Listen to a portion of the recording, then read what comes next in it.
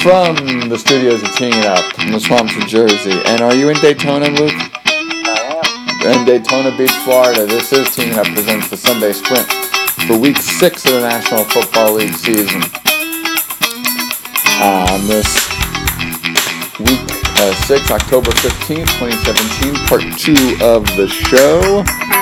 Good morning, Luke. Morning. It's what did you think of two Skycams last week? We talked about history. Sometimes we have it. Zeke's first down on that last Cowboy drive when they left too much time on the clock for Mr. Rogers was second Skycam. New Skycam gave him the first down. What did you think of that new piece of technology? Well, hey, I guess it's a great addition if it helps get the call right. But, I didn't even notice it, except I think on one camera angle, you could see the other Skycam from one of the Skycams. And then that reminded me, oh, yeah, there's two Skycams. But otherwise, I had no idea. Clearly, you did not remember what I said on the show last week and keep it in your mind the whole time. I did not until I saw that camera angle, and I was like, oh, yeah, that's what he's talking about. Very disappointed in you, Luke. I know. Very disappointed in you. All right, so there's a couple games that could have playoff implications, and the first one is Jets-Patriots. How about that?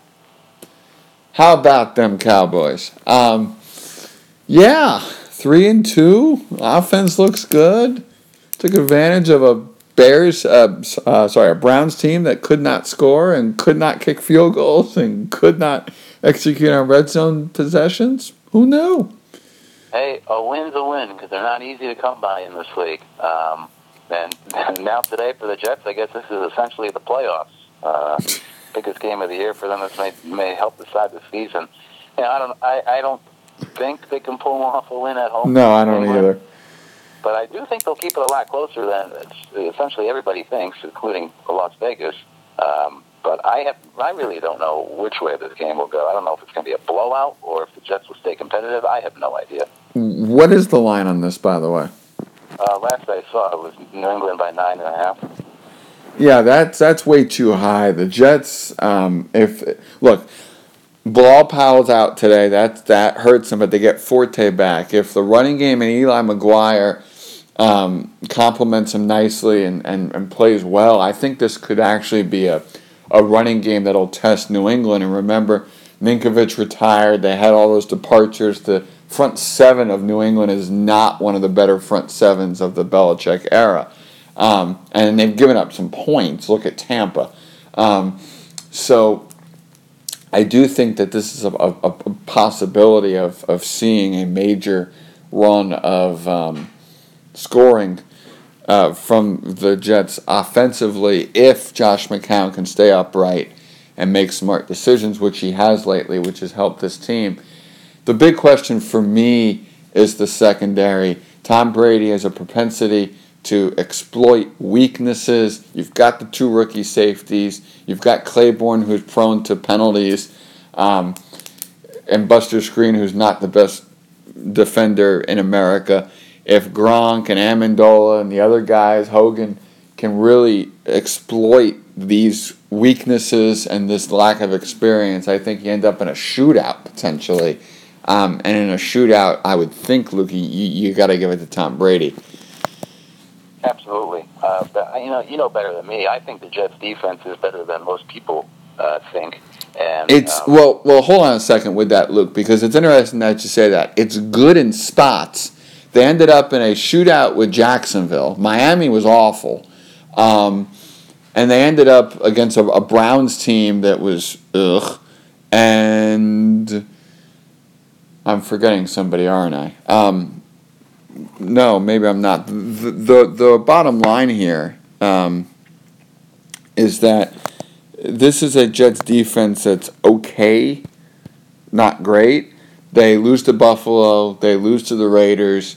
You knew they would lose in week 1 just because this team wasn't all together. So this is a Jets team that to me is improving, but the defense has masked. the Jets' offensive success has masked some defensive woes, and then they've also faced two inept offenses in Miami and Cleveland. No, absolutely. But, the Patriots could very well be 4-2 by the end of the day, but I think they got a handful of their own problems. So, to me, I think the Jets will keep it competitive, but we'll certainly see. Yeah, okay, there we go. I got my dates mixed up here, yes. Yeah, lose to Buffalo, lose to the Raiders, win against Miami, who is awful, and then win against Miami, win against Jacksonville in overtime, and win against Cleveland, who was awful. We move on now to our next game, which is the game that I think you were thinking would have playoff implications, which is Green Bay, Minnesota. Aaron Rodgers is really good, and I think he's too good for the Vikings today. Yeah, especially when you consider that the Vikings will be without their starting quarterback, starting running back, their top receiver, their left guard, potentially one of their safeties, and it has to go up against Aaron Rodgers. So even though they're at home, they played much better at home compared to on the road against Green Bay over the years, especially against Aaron Rodgers. But it's going to be tough to potentially keep up with Rodgers when you're starting essentially your third-string quarterback. And then, like I said, backup running back, you're missing your best receiver, one of your offensive linemen. But Mike Zimmer has had some of the best success against Aaron Rodgers. Rodgers is only 4-4 against Zimmer. He's been sacked an average of about, I think it's 4 times a game against Zimmer. So, the Vikings will have to obviously slow down Rodgers, but maybe the big fear now is that run game after that rookie last week had a big game for Green Bay. If he continues to play like that, and you have to respect the run game, I mean, it makes things so much harder then to try to slow down Aaron Rodgers. Is Sam Bradford's career over? Because that was a cameo, basically, that he made.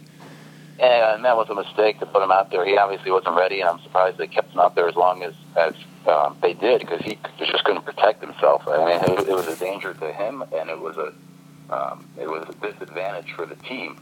So it was unfortunate to see. I was looking forward to the return of Bradford because I've become a big fan, and I wish he was out there every week for the Vikes. But I'll say, if I'm following, I'm taking what they're saying at face value, and it appears he just needs time off. There's nothing you can do to go in and fix the knee. You just have to rest it. So what the Vikings are saying is that it'll probably be after the bye when you have that extra week off that he'll be good to go. That's a couple more weeks from now. And so, if that's the case, then it apparently isn't that huge of a deal if he's good to go by week 10. Obviously, at that point, he'll have missed, about 2.5 months, but it doesn't seem to then be anything that you have to worry about in terms of career ending. However, like I said, there's nothing you can do about it. It's just pain management, and you just kind of have to fight through the pain. And as we saw Monday night, Bradford couldn't do that. So at a certain point, I think you almost have to, I don't want to minimize it, but toughen up and get out there, because there's nothing you can do for it. It's just fighting through the pain until you have an off season to let it rest and heal. It's a problem, and I doubt we'll ever see him again. I think Green Bay wins this game. I think last week was a turning point for them. I don't think you'll see a letdown divisional opponent. I think you will see the Packers win today. Luke, we have a very interesting battle out west because Jared Goff's gotten better, and Blake Bortles in this run game for Jacksonville, coupled with that defense, has been effective. This is a battle of two teams that I believe have a chance to sneak into the playoffs. Yes, and all that jazz. Jags Rams today, which is a game that anybody who's seeing a home game in the East on CBS early will see late probably. This is a fascinating game on paper. Numbers 2 and 3 rushing in the NFL in this game, in Fournette and Gurley. You're even giving away NBA predictions these days. You think the Jazz are going to make the playoffs? They do have a nice young team led by Devin Booker. It's interesting. I mean, Sean McVay, early candidate for Coach of the Year, he goes over there and he unlocks Jared Goff, and finally that ground game again with Todd Gurley, and I guess it's another nail in the coffin of Jeff Fisher and why the game has passed him by as a head coach. But you can see for a young quarterback, when you bring in an offensive staff, I mean, that was the defensive staff for Goff last year. Things obviously didn't go well. They had Chris Wanke as the quarterback coach. He's supposed to be a quarterback guru, but obviously that wasn't enough. Now you bring in McVay and his staff, and he's got those guys going, and they look good. For Jacksonville, as I said earlier this year, they just rely on the run game. They want Blake Bortles to do as little as possible, and we saw that last week. He threw the ball, 14 times? Like this is the 1960s, and they ran the ball 19 straight plays in the second half. He did not throw a single pass over a stretch of nearly 24 minutes of game action. So for Jacksonville, they just like to control the clock, run the ball, rely on their good defense, which statistically is the best pass defense in the league right now, especially after what they did to Roethlisberger. And for the Jaguars today, the Rams have the 6th worst rush defense. So for both these teams, they're just going to try to run the ball, control the clock. And for Jacksonville, that's worked this year, and they'll have the opportunity to do it again today against the Rams. I think it always just comes down to Bortles and the mistakes. When they got killed by the Titans, he made mistakes. When he plays cleanly, they've played very well. Who wins this game? That is a good question. I'm going to say Rams. I've been on the Jaguars bandwagon for a couple of years, saying they're finally going to break through, and maybe this is the year. But I think at this point right now, I'm still more of a believer in the Rams. I think they have more of a complete package than the Jaguars. Saints, Lions, Jags win that game, by the way. Saints, Lions. Is Matthew Stafford going to be effective enough with that injury? It's going to be tough because, he's not necessarily a mobile quarterback, but he's a guy that likes to move the pocket, extend plays, stay alive. And you look at their backup quarterbacks, they have nobodies. If Stafford can't go, if he ever has to come out for an injury, the Lions are in big trouble because they're relying on some no-names of rookies. So we'll see how healthy Stafford is today against New Orleans, because that defense is playing very well. Dennis Allen came in, new defensive coordinator. He's been putting in his new defense, copying that Mike Zimmer type where they mug the A gaps. You don't know who they're sending. And after they got burned the first 2 weeks with a lot of young, inexperienced guys, they've only allowed 13 points total over the last 2 weeks, and they'll have a good test today at home against Detroit. Number 7 defense in the National Football League, Luke. They're only giving up 374 yards a game total, and only 109 rushing.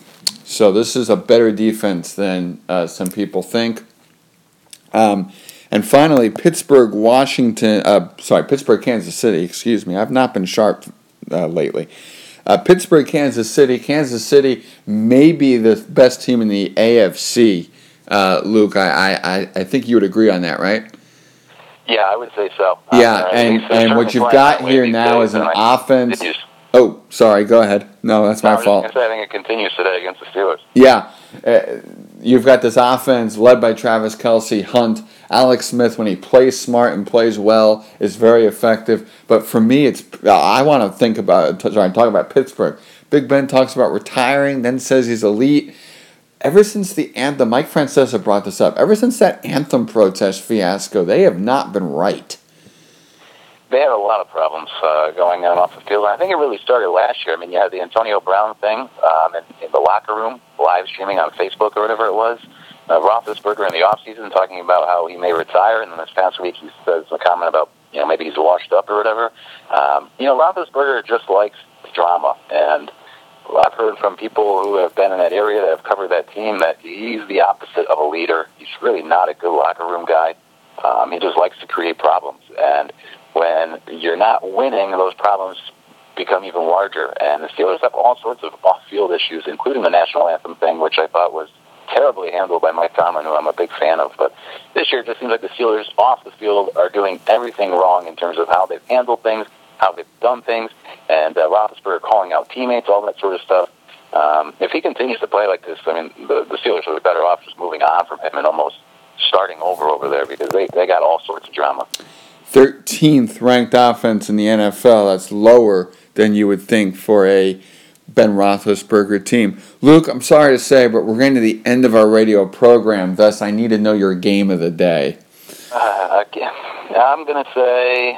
I do the same outro every week. It makes you laugh every time. I always feel like I'm being put on the spot for some reason, even though I know it's coming. You know what? I'll humor you. I'll say Patriots Jets. Yes, I was going to say the same thing. Your sleeper game.